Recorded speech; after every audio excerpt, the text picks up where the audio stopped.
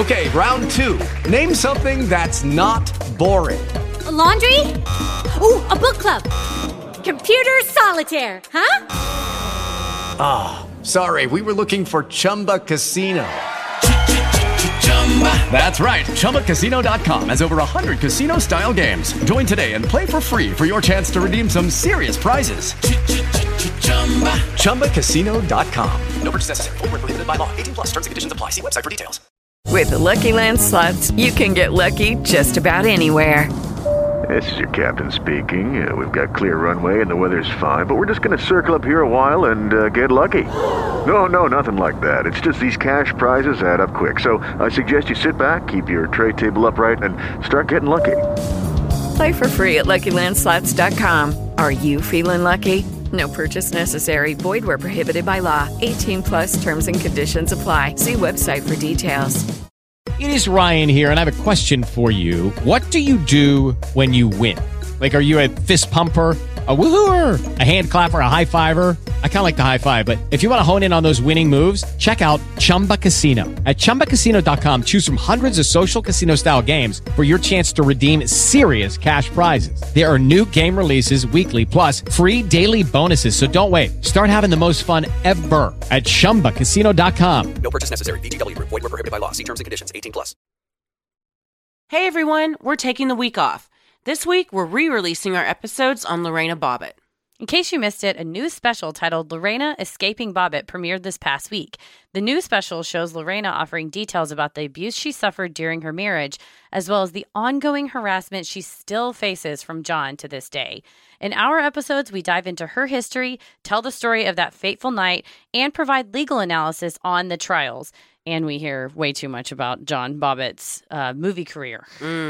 We'll be back next week with a brand new episode. We've also got an all-new Freaky Friday for you this week, where we share listeners' odd but true tales about the paranormal, unexplained, and brushes with true crime.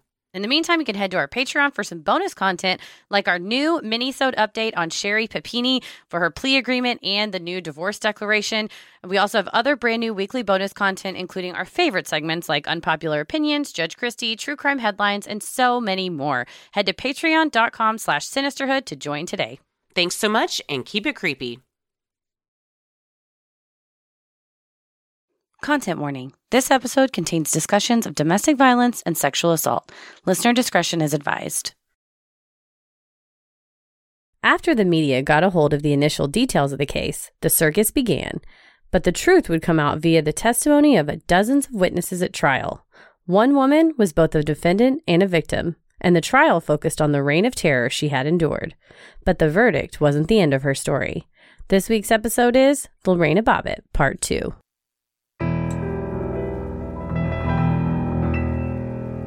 A bump in the night, your heart fills with dread. Probably a murderer who wants you dead. It could be a ghost, a demon, or worse. Perhaps you're the victim of a witch's curse. It's hopeless, you're doomed. You'd call a priest if you could.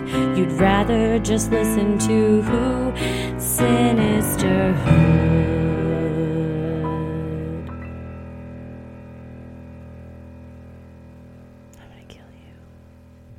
How are you? Oh my goodness. Just, trying not to lose it. I found my glasses, Oh, so that was good. nice. Where were they? I lost them, months ago, and it turns out they were underneath my television in a bucket with DVDs, so no clue how they got there, but did a wine night on Zoom, and my sister organized a scavenger hunt where you had to, run around your house, and, whoever came back first, you got points, and you won. Oh, that's fun. It was super fun, and one of the things was a DVD. So I ran to get a DVD and was so excited to also have my glasses. You found your glasses at the same time. Probably what she did not consider was that one item was a screwdriver, potato peeler, pen. These are all very sharp objects that we were all running carelessly around the house with. And I didn't tell Paris, and I had the baby gate up to keep the dogs out. So I run out, knock the gate over. I'm throwing things on the ground. He's like, "What's going on?" I was like, "Get away from me!" While you're consuming wine. I was trying to. Sounds very safe. All I had was a White Claw, and there's no law with the claw. Oh, so, I've never had a White Claw. I happen to have, because I have a wine, but I was like, I'm not going to drink a whole bottle of wine. I want to open it. And so I went in my garage of like old party drinks that I've had for a while and had some White Claw. Is it like a LaCroix, but with alcohol? Yep, that's exactly what it's like. Okay. So I drank an old White Claw. Nice. That's what happens in the quarantine. Hey, what about y'all? Corn Claw. Yeah, I have not been drinking, but I don't really drink. But been playing a lot of Animal Crossing. Oh yeah, still with that, you love it? Oh yeah, it's there's now a DCH Facebook group that is specifically for Animal Crossing. Yeah, it's a lot of fun. It becomes very you can lose time. You can just, that's what I was for hours. Well, does it make you like, because back in the day when they had like Farmville, or if you have The Sims and stuff, it rewards you for spending more time on it, or like you can cultivate more the more time you spend. Does it kind of get you that way, or is it just so relaxing that you just don't even want to turn it off? Yeah, I don't think it. I mean, there's always something to do, but you also can just do nothing, just fish and pick up seashells or just run around and catch butterflies with your net. It's just soothing, but there's always things you can do to advance kind of your tasks and storyline and to get things to build your island up. But it's Tommy and I play it together. Well, we each have characters. We don't really play it together because it's a whole thing. But we both live on the same island, and we'll play it while we're in the same room and like make decisions about it together and stuff. So that's fun. Super fun. But we started over so I could be the leader. So he really took one for the team. Wow. So you had to wipe out his progress? We had to wipe out our progress and start. Both of y'all. Because you can only have one island per switch. It's the whole thing. Oh. So, and only one person on the island can be the leader, and the leader gets to do more stuff in the storyline. So we wiped out our island, started from scratch. But you know what? Sometimes you got to do that. You know what? Sometimes you got to start from scratch. It's all about new beginnings over here. That's right. You rose like a phoenix from the ashes of your previous island. I rearranged our refrigerator to make it more efficient. That's where I'm at in my quarantine. Like, how can I make our fridge more efficient? That's what I felt like a lunatic, because we made that Dunder Mifflin set, and then I found my 2 Ghostbuster sets, and I was like, hold the iPhone, I'm gonna make a movie. And he was like, oh god. And I felt like Ben Wyatt on Parks and Rec whenever he made his little stop motion, and he's like, would a depressed person make this? I was like, we're starting to lose it. Yeah, there's only so much you can do to entertain yourself, especially when you have a 2-year-old. That too. The other day I was like, I'd really like to, we have this 3D Game of Thrones puzzle that we've had for probably 2 years. And I was like, I'd love to do this puzzle. And I was like, I can't do this puzzle. There's no room in the house that Ella can't get to. So this puzzle will end up everywhere. Yeah. Yeah. Yeah. I saw a meme the other day that was quarantine life without kids. And it was like people doing puzzles, reading, enjoying a glass of wine, painting, exercising. Then it was like with kids, and it's just pure chaos.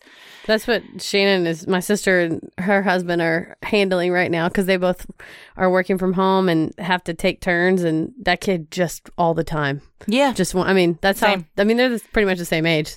They're just all the time. Ella's a year younger, I believe. But yeah, there's no relaxing. There's no, you know what, I'm going to do a puzzle for the next hour. No. There's none of that. It's a shit show, and my hat's off to everyone, parents and non-parents that are dealing with this. Yeah, because we're all learning to adjust, and I don't know. I don't think there's an end in sight, quite frankly. Not anytime soon.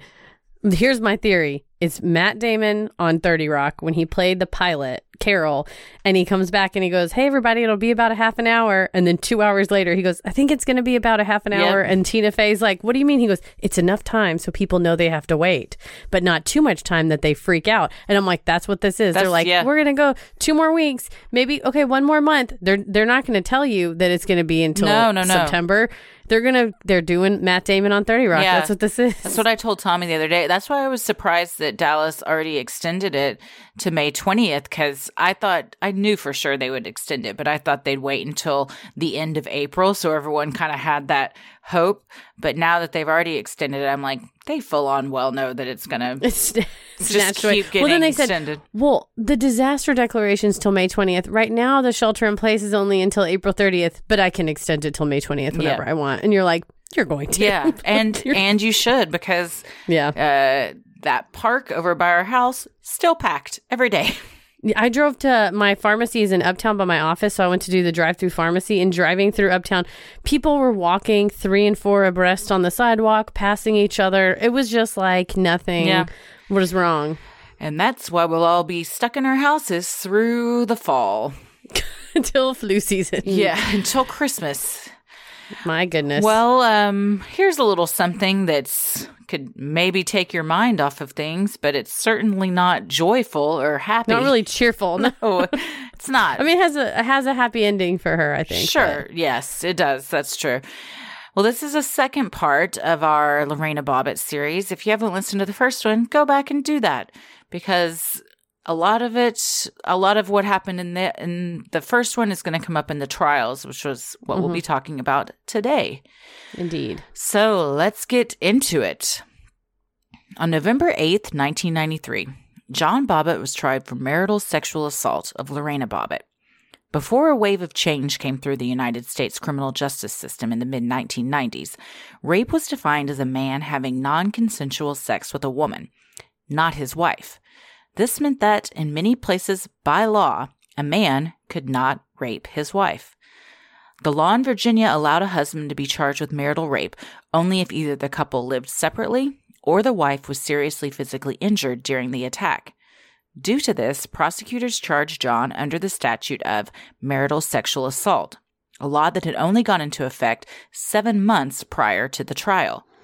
It took a ton of work, grassroots efforts, and pressuring legislatures across the country, because that's not a federal crime. So it's not something that they could just enact at the federal level, state by state, to enact the laws that would protect women, that it doesn't matter if you are married to someone, you can still say no. It is crazy to me that this wasn't too long ago and that rape did not exist in marriages. In the marital bedroom, one could not be raped. It says it in the statute. A man rapes a woman, not his wife, though. You're like, you didn't need to just cut that out. That's crazy. It's horrible. Do all states, is it worldwide now that that's not a thing anymore? I can't say worldwide, but in the United States, yeah. Okay. John faced up to 20 years in jail. Because the crime at issue was a sex crime, the trial was not allowed to be filmed, and there is no footage of the trial. The trial lasted 2 days, where the testimony focused only on the 5 days leading up to the incident of rape at issue. This was due to the limitations Virginia law places on presenting evidence of a defendant's prior conduct. Rule 404b2 of the Rules of Evidence states that evidence of other crimes, wrongs, or acts is generally not admissible to prove the character trait of a person in order to show that the person acted in conformity therewith. That's like a frustrating, and they mention it specifically in the documentary, and it is frustrating because he did not just rape her one time. No. This was by repeated over and over again, and also just seriously physically abused her. But because the probative value of the prior attacks would be unduly prejudicial to John, the judge basically limited it to the 5 days before the incident, because otherwise you get into, okay, well, we open the door to every other time he's attacked her, then that's going to be basically what ends up being her trial. 50 witnesses or whatever coming in and saying, 2 years ago I knew her and she came in with a bruise on her face, and I'm her doctor and she came in because she was raped a year ago. And so that mass of evidence doesn't go to prove that he committed this rape that they're talking about that happened the Friday before. How frustrating for her to sit there and know. I mean, and she even says in the documentary, so much went on for years that led up to that 5 days prior, didn't even begin to scratch the surface. And it didn't paint the picture, and in my opinion, couldn't paint an accurate picture of what was going on. 5 days Not at is all. nothing. That's And what if he's having a good week that week? You know what I mean? Like, he got a promotion or something and was happy for once. Yeah.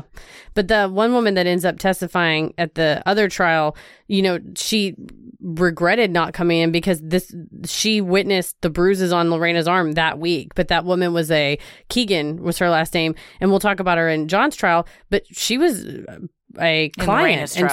In Lorena's trial, but she was a client of Lorena's at the salon and saw the bruises and stuff that week. But it's one of those where so many people saw that. It's like, how do you even call that many? How would Lorena go and track those people down? So she ended up missing out on that lady, but the lady ended up coming forward later.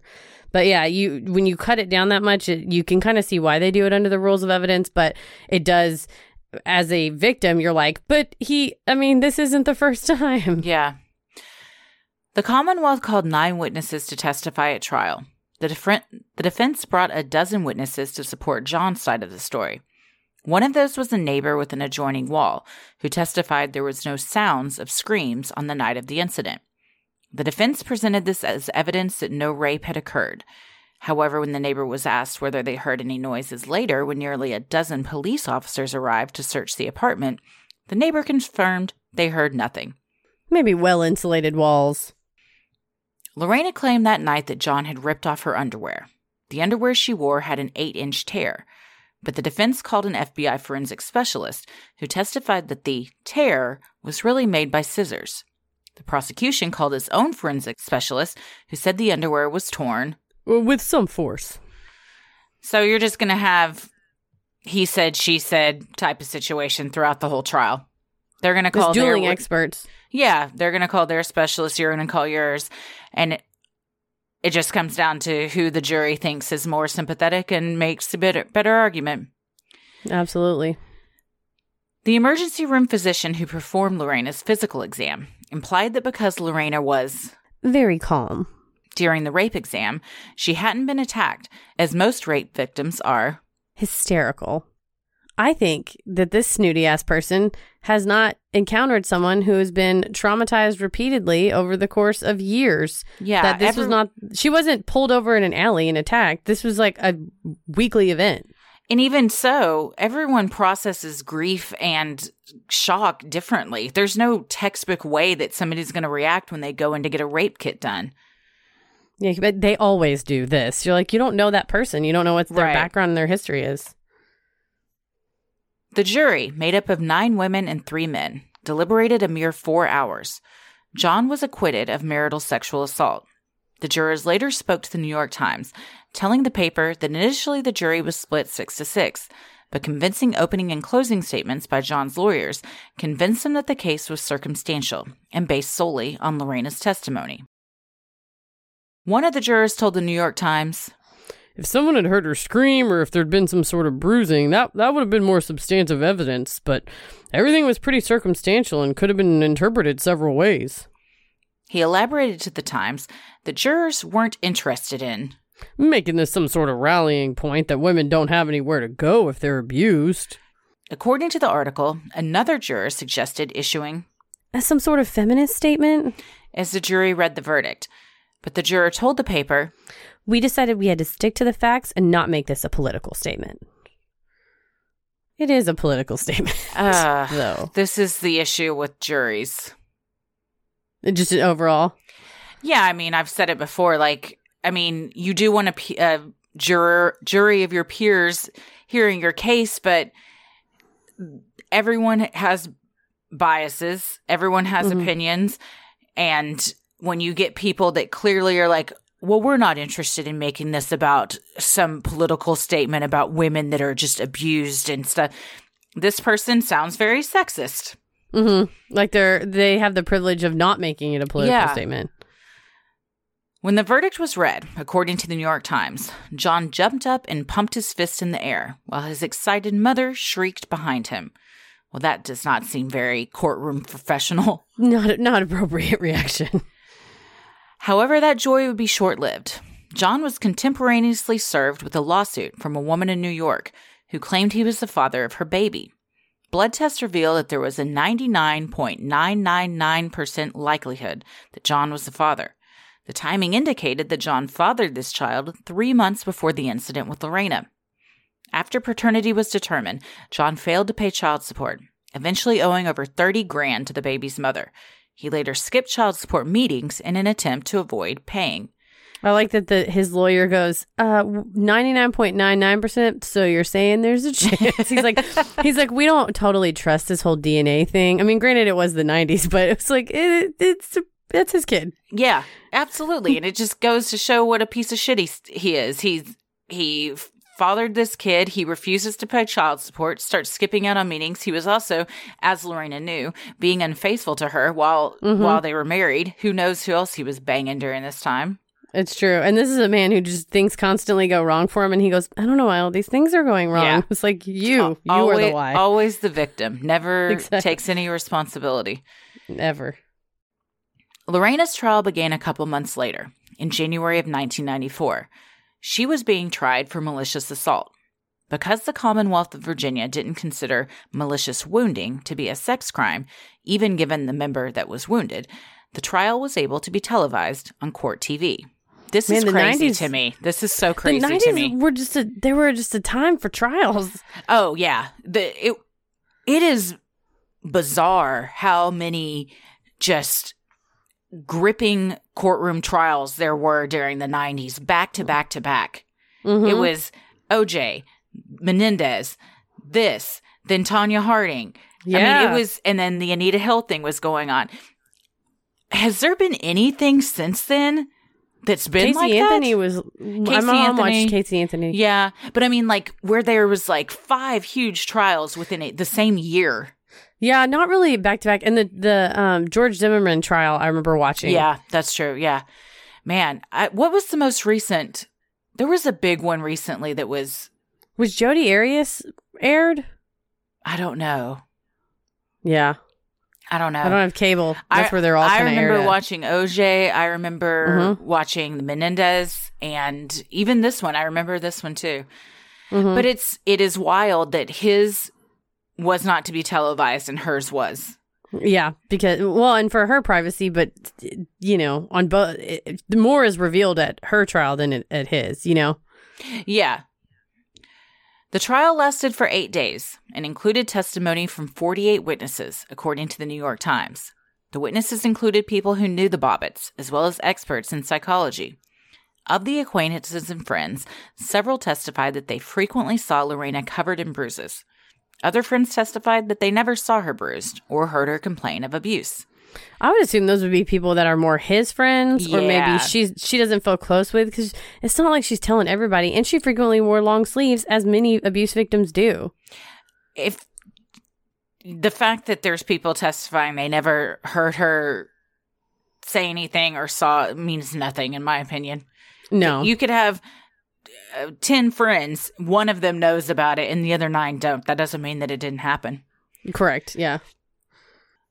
Blair Howard, Lorena's attorney, said in the Lorena documentary, "We were putting forth a defensive form of insanity in Virginia. That defense was anchored on the proposition that she had undergone a great deal of trauma, and that night was the trigger."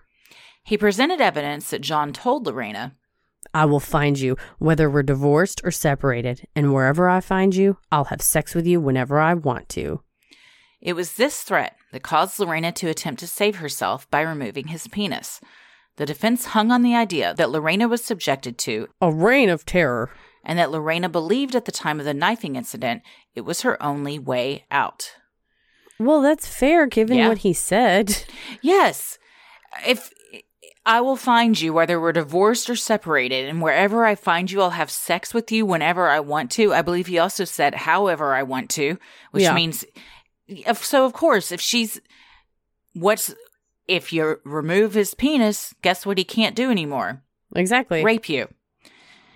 You backed her into a corner, man.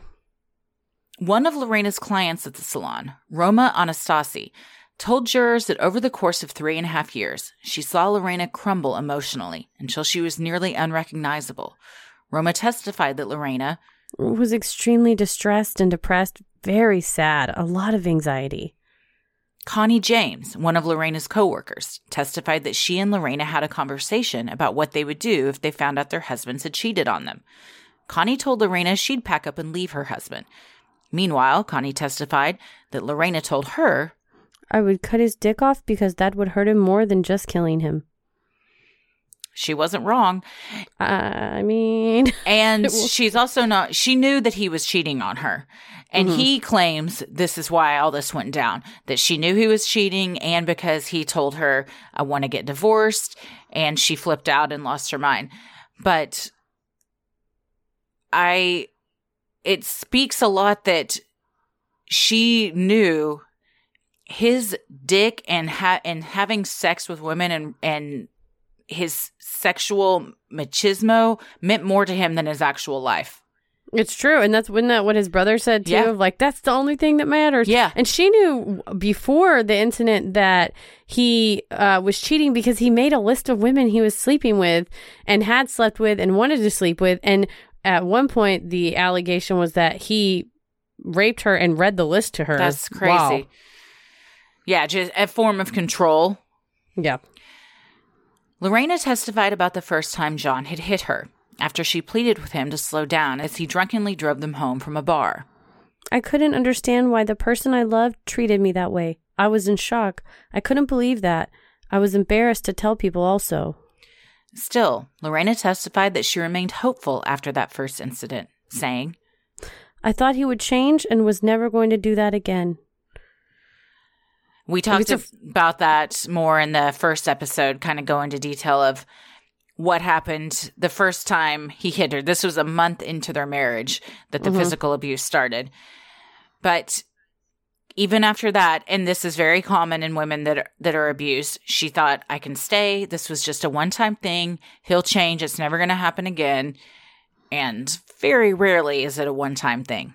Yeah, it is not. And she would always get hopeful, like, oh, if he got this new job, he'll stop abusing me. Oh, if only I look better or dress better or whatever. And then even when she gets pregnant, she thinks, oh, okay, well, I'm pregnant and now we'll have a baby. And then he ends up, making her have an abortion. Yeah. And still abused her, before, during, and after the pregnancy. So Lorena went on to detail 12 more instances of assault, including punching, kicking, and verbal abuse.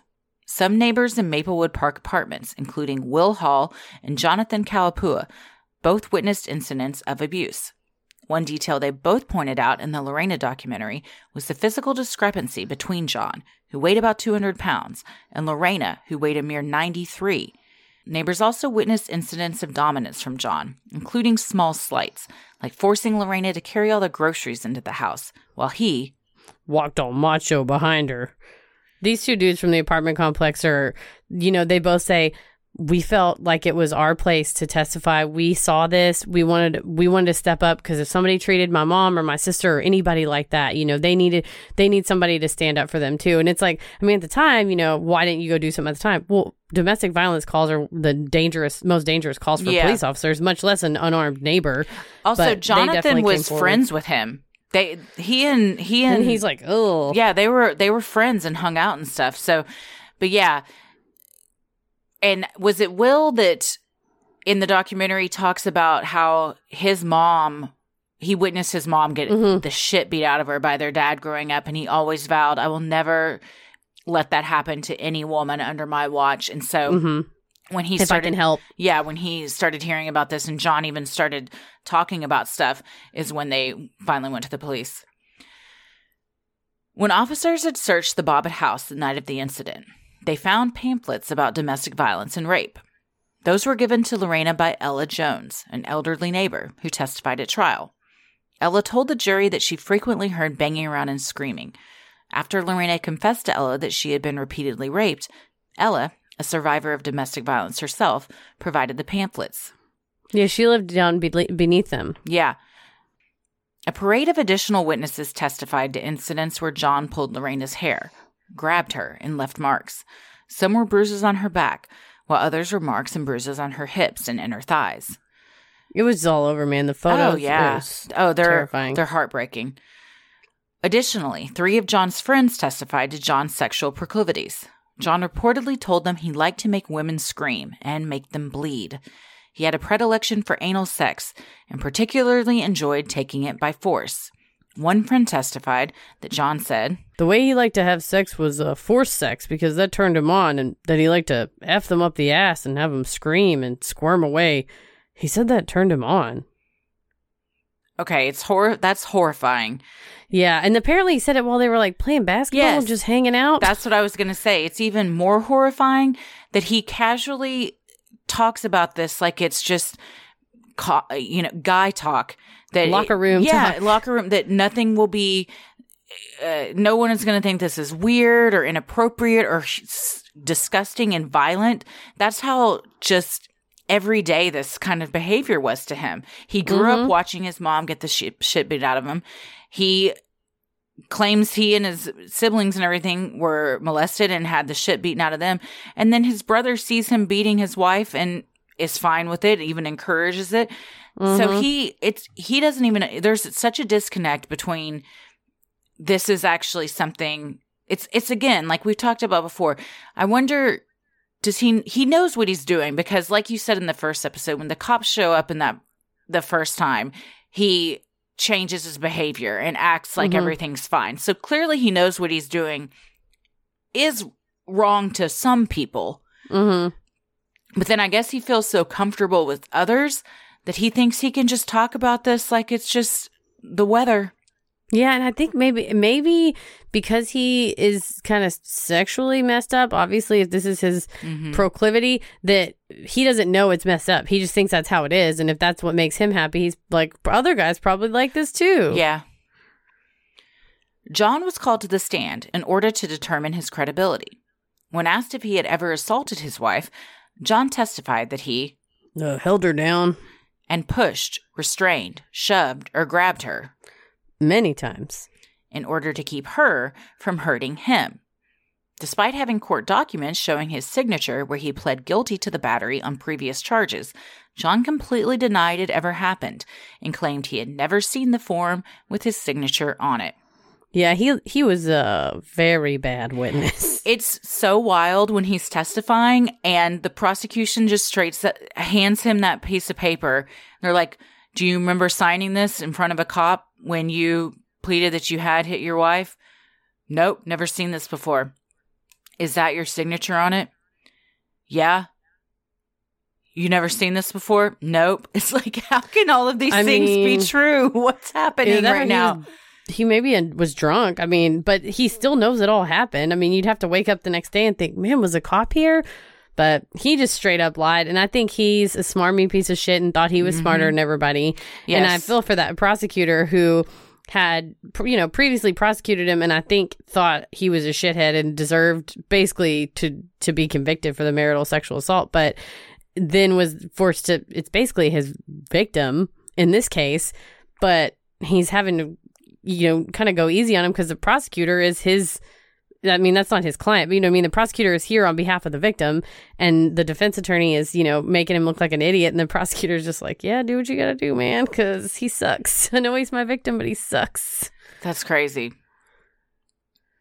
At the trial, Lorena testified that she was in such a state of shock the night of the incident that she didn't even realize what had happened until she found herself driving down the road with a penis in one hand and a knife in the other. The defense argued that Lorena was in such a depressive and traumatized state that she suffered from post-traumatic stress disorder when the incident occurred. Dr. Susan Feister, who had worked with many women over the years that had been subjected to rape and prolonged domestic abuse, testified as a defense witness. She also agreed that Lorena suffered from depressive disorder, post-traumatic stress disorder, and anxiety disorder or panic disorder, which caused Lorena to lose control of her impulses. According to Dr. Feister, the years of constant torture left Lorena with no way out, except to attack the instrument of her torture. That is, John's penis. In her medical opinion, Dr. Feister testified that her behavior was consistent with irresistible impulse, as it was defined under Virginia law. Does Texas have this law? I would have to check. I know that you can have not guilty by reason of mental disease or defect. And then under that, there's case law that has outlined what the definition of that would be. And a lot of times, I know in Texas, when we talked about in the machete case, it's not knowing at the time that the thing you're doing is wrong, which in her case, I mean, I would say the Texas definition would fit because, you know, she cuts it off and goes and gets in her car and she's kind of aimlessly driving around. It's not like she, like we said, she didn't go and like grind it up in the garbage disposal. She was like totally dazed until she got to that 7-Eleven and was like, what the hell's in my hand? Oh my God. Dr. Evan Nelson, a state forensic psychologist who testified at trial, was interviewed for the Lorena documentary. He laid out the requirements for the irresistible impulse defense. First, a person must have an underlying mental disorder. In Lorena's case, this was her PTSD and her anxiety and depressive disorders. Then, because of that mental disorder, the defendant is unable to stop herself from acting. At trial and in later interviews, Dr. Nelson insisted that Lorena was merely angry and did not meet the requirements for the defense. He also testified that what John did to her that night was only what Lorena perceived as a rape, and claimed she was capable of walking away, saying, from my perspective, I couldn't say that this was insanity. Well, this man's an idiot. It sucks, too, because he's the one that later treats her, so that's unfortunate that someone testifies at trial that they think that you're making it up, and then they're the one that has to... There's a lot of that in this trial. A lot of...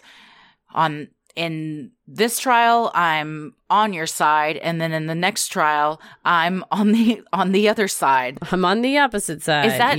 Is that normal? Like the prosecutor that defended John, but then also to prosecute him? Yeah, the prosecutor at the time was questioned of whether he should step down or whether, you know, he should let somebody else, you know, take one of the cases. And he said, I don't see these two things in conflict. Gosh. I mean, if you can compartmentalize like that, I guess not. But to me, I don't know how you could get so passionate and dedicated to one case and feel so strongly about it that you can say my client is innocent, and then a few months later you flip that around. I mean, for his argument was that he doesn't represent any person. He represents the state, the Commonwealth. And he's like, I represent the Commonwealth of Virginia, and whoever's in front of me, if your actions have broken the law, regardless, my utmost dedication is to the state. So I'll say, you know, you broke it. I think if you watch interviews with him back in the day and more recent ones and then watch the trial footage, she was lucky and it could have gone the other way. I think he knew John was full of shit. He knew John was raped her. There was not a witness in the 5-day period that he knew of at the time of John's trial that he could have that he was able to put on the stand. He found one later and put her on the stand in this one. And at the time, whenever he found her after, you know, John was acquitted, he said, oh, son of a bitch, if I would have known you, we would have put him away. Mm-hmm. And at Lorena's trial, there's a couple witnesses that he could have cross-examined and he just goes, no questions, and sits down. So I was like, I think he was kind of going easy on her Yeah. Another forensic psychologist testifying on behalf of the prosecution concurred. Dr. Henry Gwaltney testified that this lady was terribly emotionally aroused, excited, angry, or enraged, but I see no evidence of a psychotic episode. It hurts my heart and soul that medical professionals get on the stand and say things like this. It makes you wonder, too. I mean, I've seen expert testimony in real life, and always, one of the questions always from the other side is, how much are you getting paid to be here today? Because, I mean, it's $600 an hour or whatever to have them testify. So sometimes the people that called them will ask them that up front to just like take this wind out of their sails, because when they're going to get cross-examined, that's going to get up there. But from like an ethical perspective, that's your license. Not only that, it's your integrity on the line. Yeah. Like, what is that worth? Or it's just differing opinions. I don't know. You can have a different opinion, but this is very just this language of this lady was terribly emotionally aroused, excited, angry. He's saying she was aroused and that's what caused her to do it. It's just all such like coded language and very just sexist, and again painting her as this hot Latino woman who's just crazy. Yeah, this crazy psychotic bitch, instead of someone that was being emotionally, sexually, and physically tortured for years that had a psychotic break. Mm-hmm. The jury debated for just under 6 hours before returning the verdict. During deliberation, the jury performed a reenactment of the night as Lorena had testified it happened. Jurors told the LA Times that the reenactment was a turning point in the decision-making. The jury also asked the judge for clarification on the jury instruction regarding the definition of irresistible impulse. The definition as it was written in the jury instructions required that the jury find Lorena's brain was so impaired by disease that she was unable to resist the impulse to commit the crime. According to the New York Times, the jury asked the judge whether they could use a broader definition that was introduced earlier in the trial by a doctor who testified. That doctor had argued that her actions were too goal-oriented to meet that definition. When the judge told jurors they must stick to the jury charge as it was written, they almost immediately returned with their verdict. This is why there's always a lot of fights over the exact phrasing of the jury charge, especially in criminal. I mean, in civil trials too, because it's written maybe by the prosecutor in a way that her actions fit it. Yeah. I remember when I was on that trial, I know we had at least one question, maybe two, of the way that the instructions were written that we had to like write down and give to the bailiff, and she went and gave it to the judge and brought us back and everything. But and that process was so interesting to me that's literally how it's like passing notes. Like it's such a professional and like system and what's going on, but like you gotta ask a question. Okay, you gotta write it down on this little slip of paper, and I'm gonna go hand it to someone, and they're gonna bring it back. Slide it across the desk. Yeah. Lorena was found not guilty by reason of temporary insanity on the charge of malicious wounding. They also acquitted her of unlawful wounding, a lesser included charge. One juror, who wished to remain anonymous, told the LA Times, "We felt she'd really been abused, a victim. Unfortunately, over a period of time, most of us would be able to react rationally, but we didn't really feel she was strong enough. She'd been stripped of everything at that point." I would like to argue that most of us would be able to react rationally is a ridiculous statement. You don't know how you would react if you've been repeatedly anally raped for several years. And who is most of us? Most of you jurors? Did you take a poll to say hey, hands up if after being anally raped for 4 years, if you think you could have handled this rationally? You should have just gone to the police, maybe. Yeah. Another juror spoke with the LA Times, described John as basically a liar. While yet another juror told the Times, "There was nothing positive about him. As far as his testimony, none of us got a good feeling about him." Juror Clay Kakalis told the Lorena filmmakers that there was a pretty appalling record of abuse in that marriage. Yeah, he was a terrible witness. I mean, I was there any way that he could have not been put on the stand, or did he have to be put on the stand from his attorney's point of view? Well, I mean, if the prosecution's going to call you, they're going to call you. Yeah, so he got called, but it seemed like he had not been coached well at all on what to say or how to behave. I bet you he was coached and he thought he was smarter than everybody and was like, I'm going to say whatever I'm going to say. Go fuck yourself. He definitely did not come across as a sympathetic figure in the least. He's always like, I have nothing to hide. And especially when they go, have you ever held her down? He's like, yeah, all the time. Yeah, that was crazy. He's like again, telling his friends, oh yeah, the way I like to have sex is F him up the ass and make him bleed so they and hold him down. It's like nothing. And he, in his testimony, he's like, yeah, I held her down all the time. Yeah, I'd hit her. I'd push her off of me because she was hitting me. She, a 93-pound woman, was hitting me, a 200-pound man. But he acted like it was his right to do that. Like, of course, he was insulted that someone would even question if he did that because it's so commonplace. Of course he did. Yeah, he was almost irritated. They go, you ever grab her by the wrist? Yeah, obviously. Yeah. Idiot. It's like, yeah. No, nobody else does that. Big fat idiot. I do it all the time. Don't you? Yeah, no, people don't do that. No, you don't, because that's abuse. Mm-hmm. Once the verdict was read, Lorena asked her attorney what it meant, according to the New York Times. He told Lorena, "You're free." But this wasn't exactly true. Because she had been acquitted based on a plea of insanity, Lorena was mandated to undergo a psychiatric evaluation to determine whether she was a continuing threat to society or to herself. Lorena was taken to Central State Hospital to undergo treatment. When I got there, when they opened the door, it was all eyes were on me. They all knew who I was. Lorena said of arriving at the state-run mental facility. During her 45-day stay, she was evaluated by 2 doctors, 1 psychologist and 1 psychiatrist, but she did not receive the privacy of the other patients at the facility. News media helicopters flew over the recreational area outdoors, trying to catch a glimpse of her enjoying some rec time. Reporters sent flowers in an attempt to win her favor. Dr. Nelson, a psychologist at the facility, called it very disruptive to the entire facility. Oh, for sure. It was swarms of journalists. And that's to show up and you're like, well, I'm not really going to get the treatment that I could get if I was just an everyday person. Everyone knows who I am. All the other patients know who I am. I already have this stigma and this reputation walking in here. And whether people think, oh, poor pitiful girl had all this stuff happen to her, or wow, she's crazy, I can't believe she got off. No matter what, people are thinking something, and that's not conducive to a healing environment. Right, exactly. It's just another thing you have to overcome before you can begin your healing. Barbara Walters showed up outside the mental facility with a full crew and satellite dish in tow, demanding to be let in and granted access to Lorena. Alan Halge, Lorena's media representative, refused to allow Walters to get the interview after Lorena said she wasn't interested.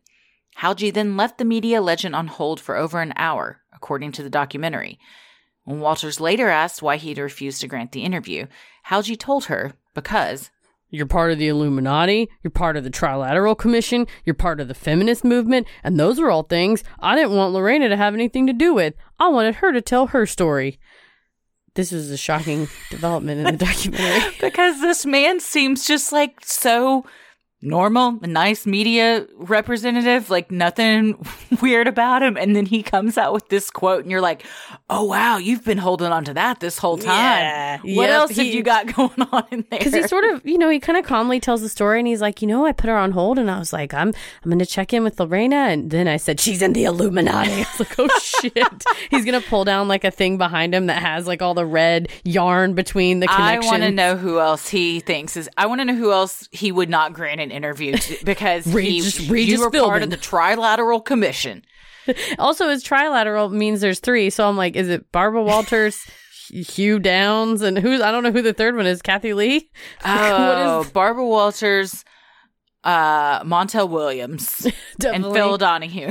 Oh, those glasses. Old, and Sally Jesse Raphael. Yeah. She's a alternate. She's been trying to get on the official commission, but not yet. Lorena was subjected to 5 weeks of analysis. Eventually, she began talking about her issues and found that after doing so, she was better able to handle the trauma.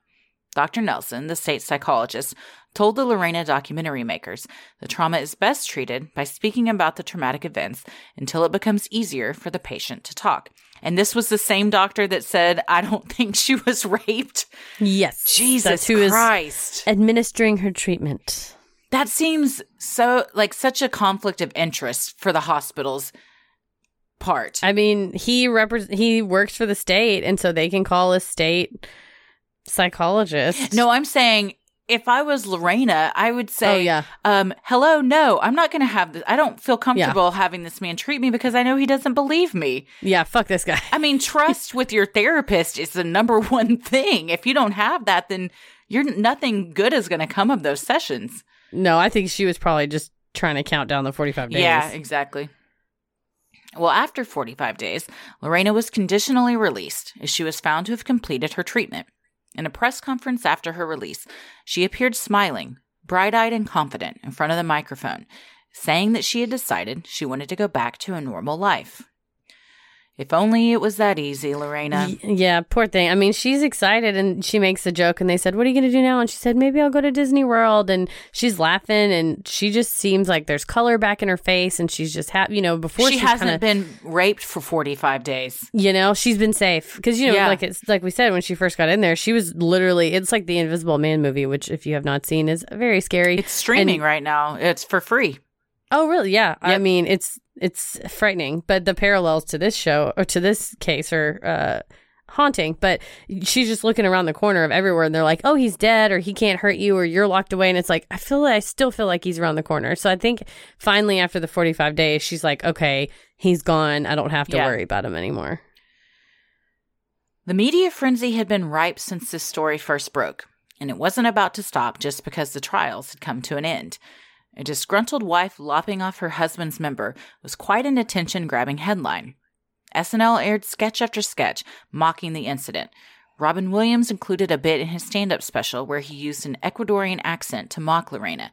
David Letterman included a top 10 list about her. On the surface, the incident may have seemed ripe for mockery. Based on the years of abuse Lorena suffered at John's hand, it was far from a joke. Lorena told the New York Times in 2019, "It's like they all missed or didn't care why I did what I did." That sums up this entire trial, in my opinion. Absolutely, that it was all about the what and none about the why. Yep. No, not at all. While Lorena was desperate to be out of the headlines, John was determined to stay in the spotlight. In addition to appearances on daytime talk shows, he also appeared multiple times on The Howard Stern Show. The documentary Lorena shows clips in which Howard asked John whether he had to smack this new girlfriend around, or was she okay? I mean, sometimes they don't listen to you. You know how that is. Stern was also quoted as saying, I don't even buy that he was raping her. She's not that great looking. And no creep deserves what that psycho bitch did.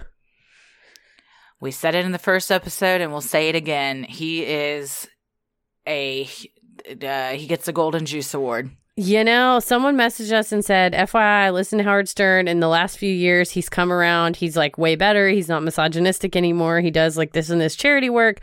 That's fine. He's married to a woman. I think the woman he's married to kind of changed him and turned him around a lot. And she is huge into charity work. And I think that was a good influence in his life. So that's nice to hear. And I said, you know what? I'm all about people changing and getting better. I think when you say somebody's canceled, we don't fuck them forever. It's like, you know, maybe they have good to do in the world by saying, oh my God, look how wrong I was.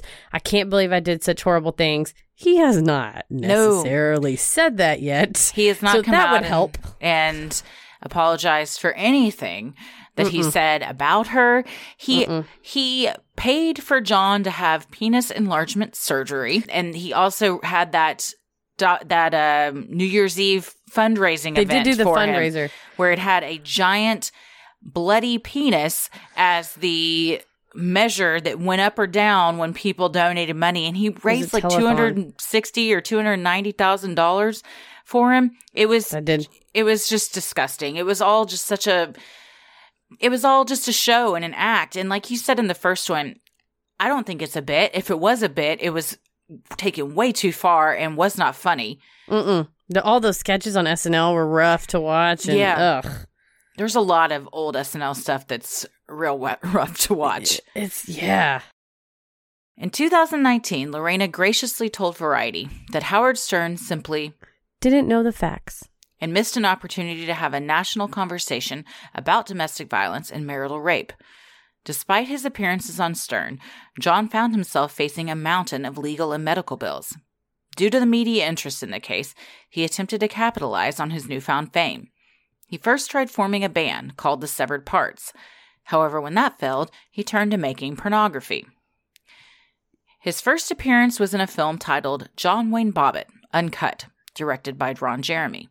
John told Vanity Fair in 2019 that he thought, porno seemed like the best way to show my penis worked. But lamented that, only it wasn't all the way healed yet. I realize now that was the point. According to Refinery 29, Ron Jeremy says it is one of the highest grossing films he's ever produced. Dr. John Steen, the urologist who performed surgery on John, told the makers of the Lorena documentary, I was happy to see the porn film eventually to see my handiwork was working well. That's all I really cared about. I'm glad you're happy, sir. He had to tell his wife when he brought the tape home, it's for work. This is research. And this is for research. First of all, honey, I'd like you to come see what I was doing at the office all day. But how bizarre to be like, oh, I did that. And now this is being used in this way. He's like, hell yeah, look at that. I can't imagine this guy has ever operated on a penis and then seen that penis have sex. You know what? That's true. This may be like for him, it's like a milestone in his career that he's just like stoked. But I'll link it in the show notes just in case anyone's morbidly curious. The review that Entertainment Weekly did of it was scathing. It made my stomach turn, and that's why it's not included in this. Yeah, because, he just said they were scathing. Well, and just the description of the porn in general, it made my stomach hurt. No, but I do like they say it was a pretty bad movie, even by porn standards. It wasn't even good. It was just literally all it was exploitative. According to Greg Murphy, John's defense attorney, John expected to make millions for the porn appearances, but got totally taken advantage of. John went through a Chapter 11 bankruptcy to avoid his medical bills, meaning the medical bills for his surgery never got paid. Further, Jack Gordon, John's entertainment manager, allegedly took advantage of him, meaning John barely got paid for the pornos. Yeah, he signed some contract he didn't read, and so the broker... Imagine that. I know. The broker took the money. After his failed porn career, John moved to Nevada, but trouble seemed to follow him. He was accused of domestic violence by a girlfriend there named Christina Elliott and sentenced to 60 days in the Clark County Jail in May of 1994. John's employment as a door greeter at the legal brothel The Bunny Ranch was also a failure. According to the staff, they couldn't trust him to do simple tasks like drive the company limo without wandering off or making mistakes. He also had an attitude problem, which was made worse when he drank. According to the Bunny Ranch coworkers, after 3 drinks, he would flip out and turn into a major asshole.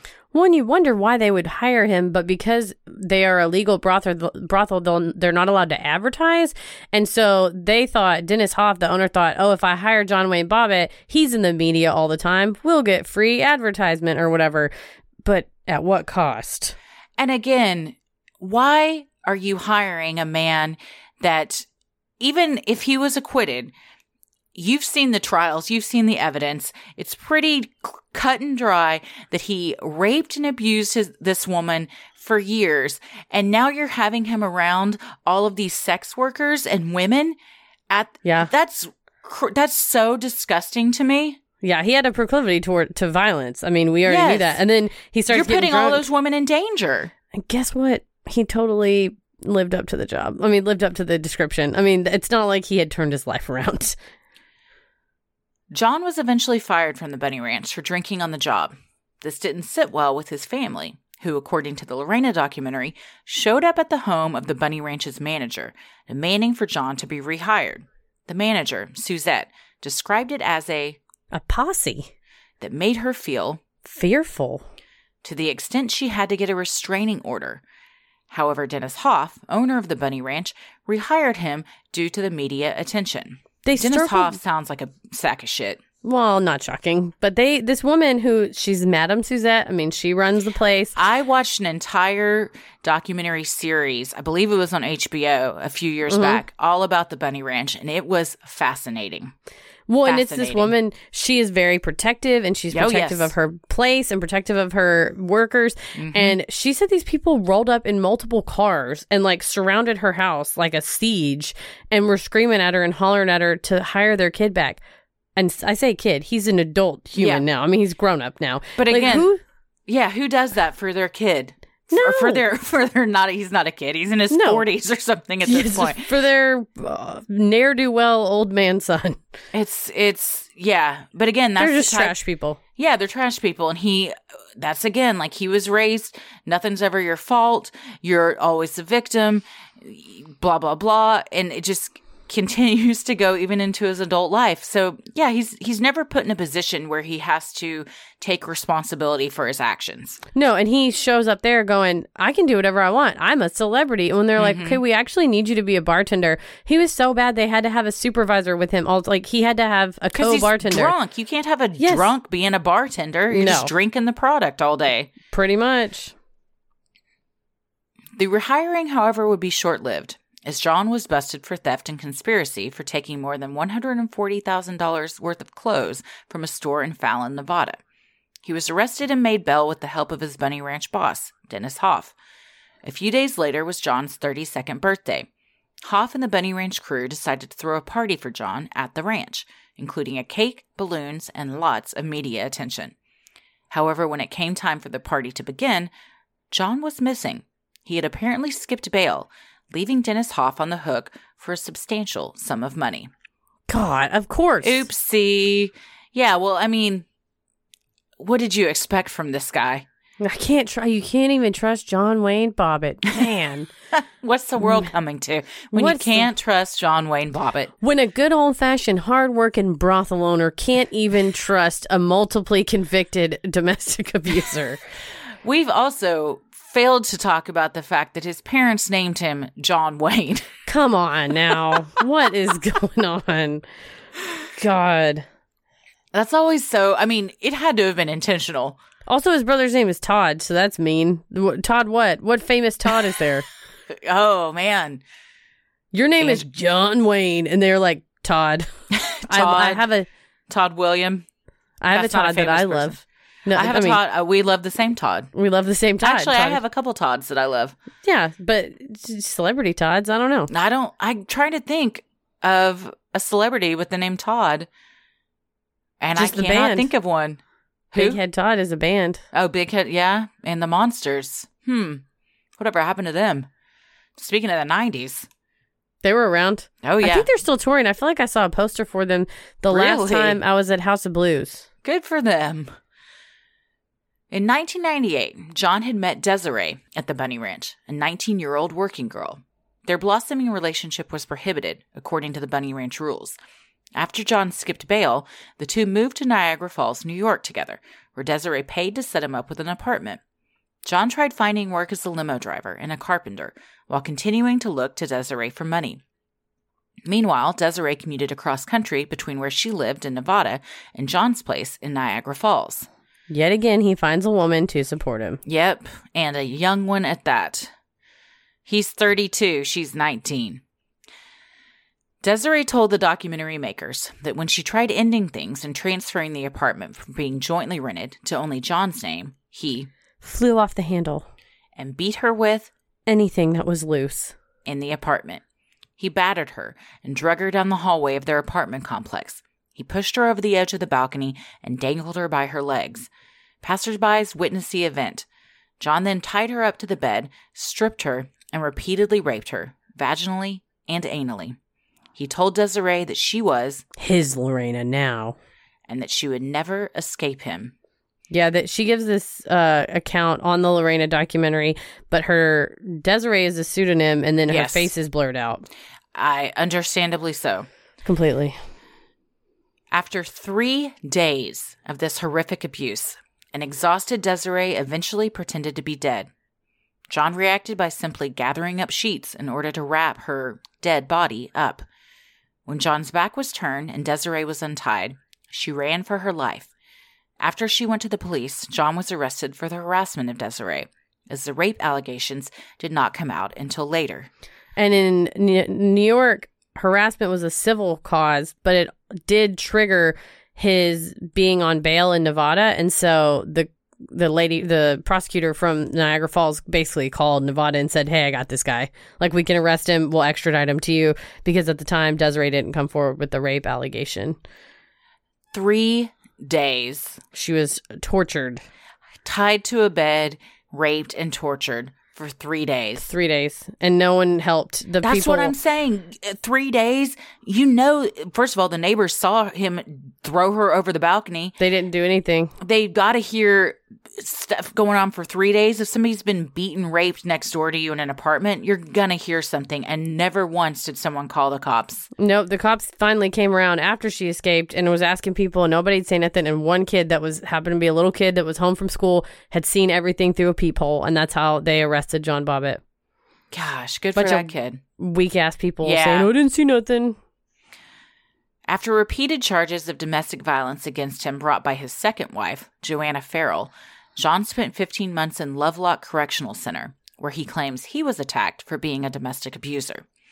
In December of 2004, he was again accused of beating his third wife and her 14-year-old son, but was acquitted. Of his accusers, John said they all used him to advance their careers, and continuously denies that he ever abused any of his wives or girlfriends. These women know they use law enforcement to their advantage. claiming they threaten men with calling police if the women don't get their way. No, sir. Nope, that's not what's happened at all. No. It's so that we know of. Lorena, Desiree, 2 different wives.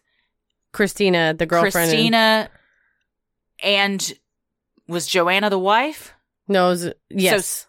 So 5 that we know of have said this guy either raped me, beat me, sexually assaulted me in some way. That's that we know of. Yes.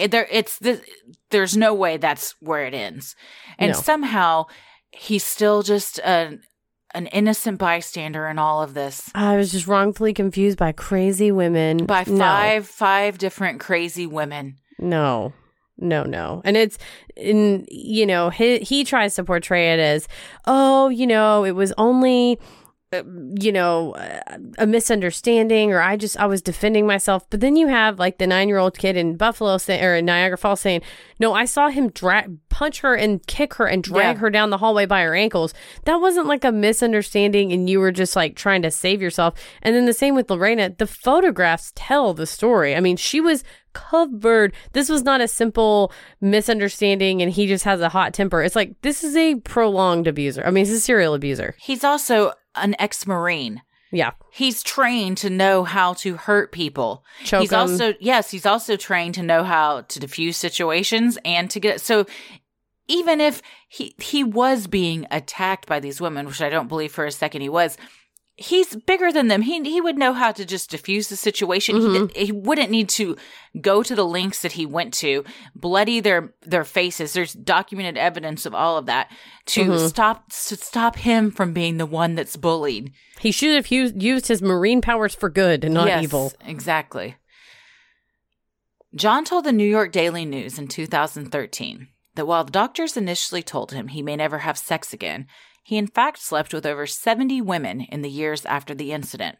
He explained simply, being the most famous man to have his penis chopped off does have its advantages. It definitely has not hurt my love life. It in fact improved it. Some women get a kick out of saying they slept with John Wayne Bobbit. I don't get that. I'm not one of those women. That's definitely would not do it for me. Also, we kind of skipped over it, but his penis got all messed up because the Howard Stern incident, he found this doctor who was supposedly going to give him a penis enlargement. In fact, injected it with a bunch of fat. Yeah. So it made it all lumpy and messed up looking, and he had to have another surgery to fix it. So it's not that that's a thing. It doesn't matter how good his penis is.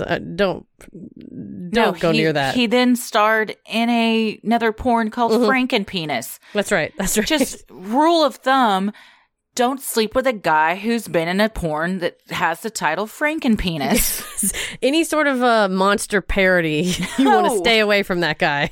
Dracula Penis. Ghost Dick might be fun, though. Ghost Dick I would watch, but maybe Count Penis? I don't know. Count Dicula? Count Dicula's fun. Count Cockula. So good. Instead of Count Chocula. Yeah, it's so much better. It's so good. No, what was yours? That one was good, too. Yeah, Count Dicula. Now I'm just going to spend the rest of the night coming up with monster dick porn names. I bet we could get some... The Invisible Dick. The Invisible Dick is good. Creature of the Lagoon Dick. Penis from the Black Lagoon. Penis from the Black Lagoon. What are some... the mummy, the dick's just wrapped like a mummy. That's right. In the porn. Man, these probably all exist. Someone, probably Tommy, is like, y'all know that these were already all made, right? Damn it. Because Tommy knows everything. He does. Well, Lorena and Alan Halge decided to make a movie of Lorena's life, and Jana Bassetti, Lorena's boss at the nail salon, wanted a piece of the action. Allegedly, Jana had Lorena sign a contract in which Jana took 15% of Lorena's earnings. Eventually, Lorena had to cut ties with Jana entirely in order to try and live a normal life. I feel like Lorena was trying to find someone to trust. Yeah, this was sad because Jana, in the beginning, was such a confidant of hers and kind of her guide and the only one there for her during the trial and everything. And then once the media started happening, even the coworkers at the nail salon were like, all she ever talked about was Lorena. She would just be on the phone with people all day trying to wheel and deal interviews for her. She wanted everyone to go through her. She would even say, well, she wouldn't even have those clothes if it wasn't for me. I dressed her. I bought her everything. She kind of became just obsessed with the limelight of it all. And smartly, Lorena decided, nah, we can't be friends anymore. I got to move on with my life. She seemed like she more wanted to have Lorena be able to exploit it, maybe not exploit her totally, but then just got wrapped up and kind of greedy, it seems like. Yeah. Lorena began visiting domestic violence shelters, speaking to women as an advocate and sharing her story. Her newfound role as an advocate made her feel stronger and helped her on her path to healing. She went to college and met a kind man named David Bellinger. The two began a friendship, then fell in love. They had a daughter in 2006. She established the Lorena Gallo Foundation, also known as Lorena's Red Wagon. The foundation works with various community organizations, helping victims of domestic violence. She provides support, both financial and emotional, for women trapped in abusive situations.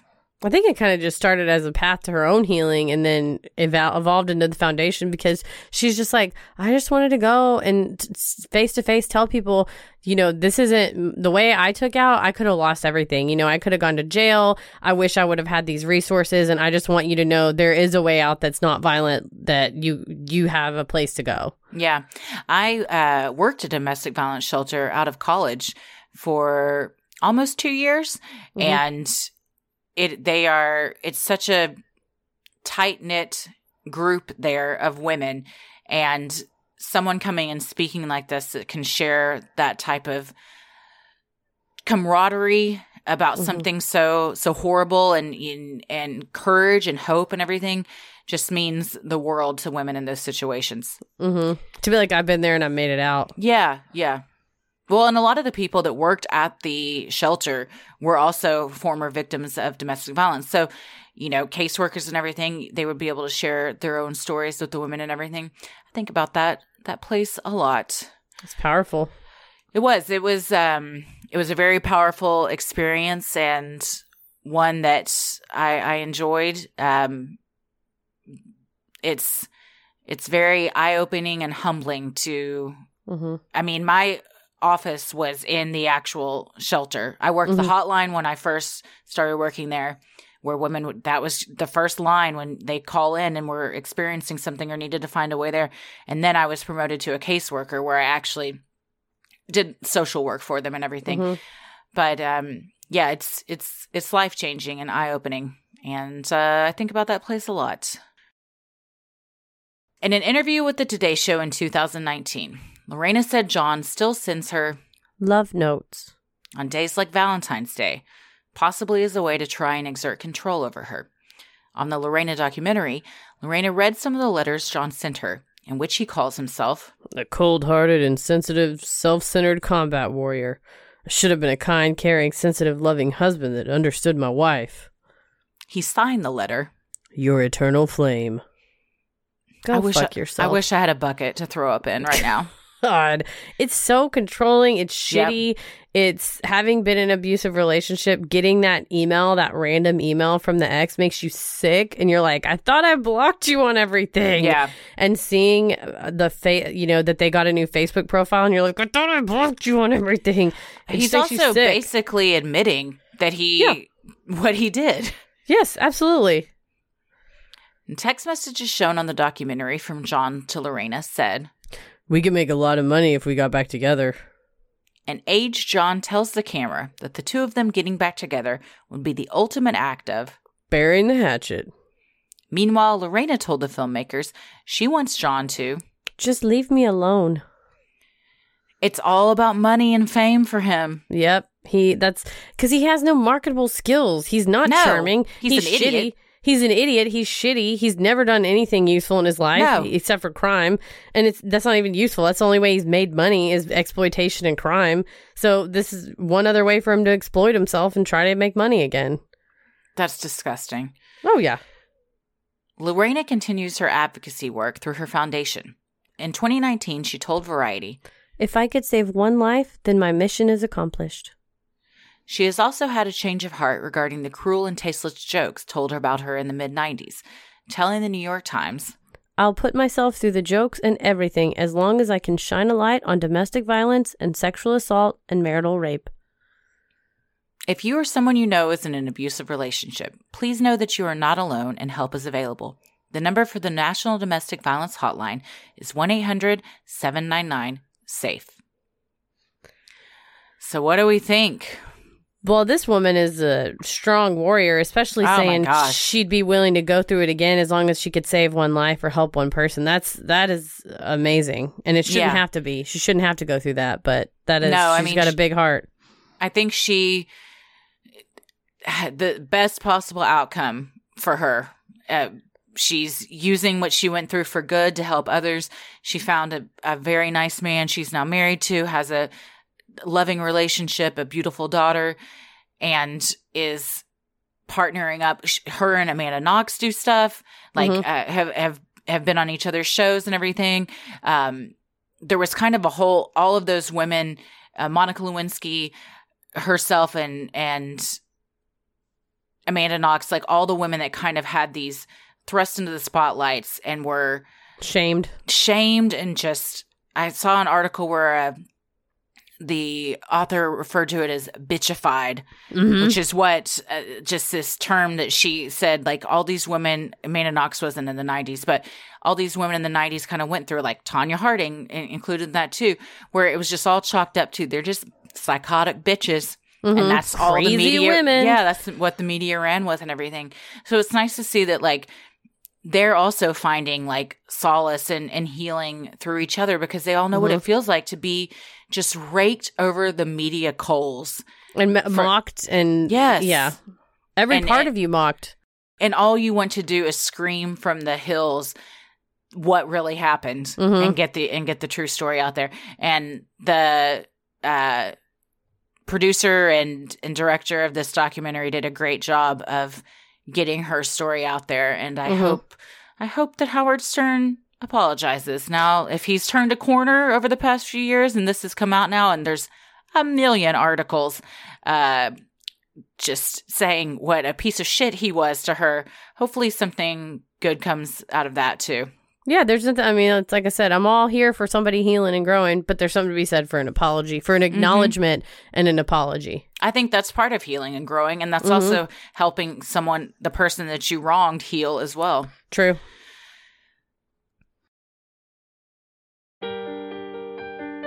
We love providing Sinisterhood to you at no cost, so if you like what you hear, consider supporting the show by donating to our Patreon.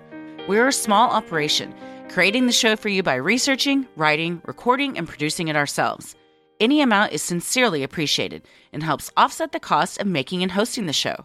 As a thank you, you'll also get some sweet perks like ad-free episodes, a Sinisterhood sticker, membership to our exclusive Patreon Facebook group for those enrolling the airwaves and getting into it tiers, a special shout-out on the show, a monthly bonus minisode, which for the month of April will be an update on the Sherry Papini case, and patron-exclusive video and audio content, including Am I the Asshole?, relationship advice, Dear Sinister, Judge Christie, What a Drama, True Crime Headlines, and so much more. And patrons in our Getting Into It tier are able to vote on a bonus content segment each month that we perform live on our Crowdcast. They're also able to vote on an episode we release on the main feed, and you're listening to the one they chose right now. Thanks, Getting Into It, friends. You also have the fun perk of access to our Discord server, where you can connect with other fans in real time and discuss the latest in true crime, share personal ghost stories, or just post adorable pictures of your pets. We hop on occasionally, and we host monthly Q&As on Crowdcast, where you can ask us all your burning questions. For patrons not in the U.S., you have the option to pay in pounds or euros, saving you the cost of the conversion fee. Annual memberships for all tiers are also now available, and those that select this option will be rewarded with a free month of membership. For more details on all of this and specific member tiers, visit Sinisterhood.com and click Patreon on the top banner. And make sure you stick around after our sign-offs to hear your shout-out. So many of you have been tagging us in pictures of you sporting your sweet Sinisterhood merch. Keep those pictures coming. And if you want to get some cool Sinisterhood swag like t-shirts, mugs, totes, and even clothes for your kiddos, visit Sinisterhood.com and click on Shop in the top banner. We'll also be having our new tour shirt coming out soon, so check for that. And also, for information on tour and to get tickets, go to Sinisterhood.com/live shows. The best thing you can do to help us grow is like, review, and subscribe on Apple Podcasts, Spotify, or wherever you listen to your podcast. And please tell a friend who you think would like us to check us out. It means so much to us and really helps podcasts like us get more exposure. You can follow us on Instagram and Twitter at SinisterhoodPod and like us on Facebook at Sinisterhood. And we're also on YouTube and TikTok. Christy? All over the place. I am on Instagram at Christy M. Wallace, and I am on Twitter and TikTok at Christy or GTFO. Heather? I am on Twitter at MCK versus the world and on TikTok and Instagram at Heather versus the world. As always, the devil rules the airwaves. Keep it creepy.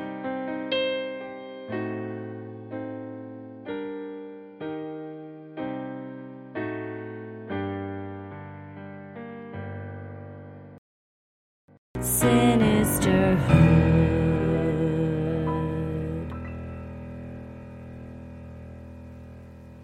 I'm gonna kill you.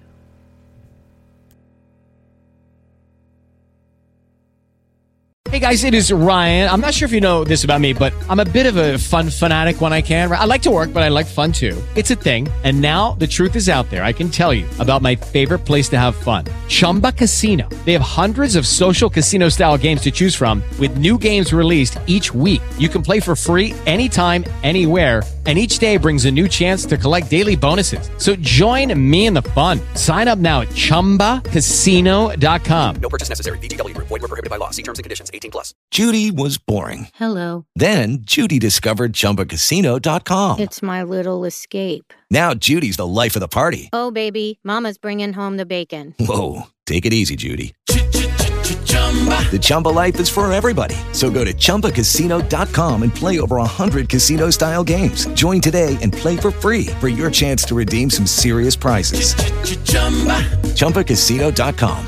No purchase necessary. Void where prohibited by law. 18+. Terms and conditions apply. See website for details. Judy was boring. Hello. Then Judy discovered ChumbaCasino.com. It's my little escape. Now Judy's the life of the party. Oh, baby, mama's bringing home the bacon. Whoa, take it easy, Judy. The Chumba life is for everybody. So go to ChumbaCasino.com and play over 100 casino-style games. Join today and play for free for your chance to redeem some serious prizes. ChumbaCasino.com. No purchase necessary. Void where prohibited by law. 18+. Terms and conditions apply. See website for details. Hello, it is Ryan, and I was on a flight the other day playing one of my favorite social spin slot games on ChumbaCasino.com. I looked over at the person sitting next to me, and you know what they were doing?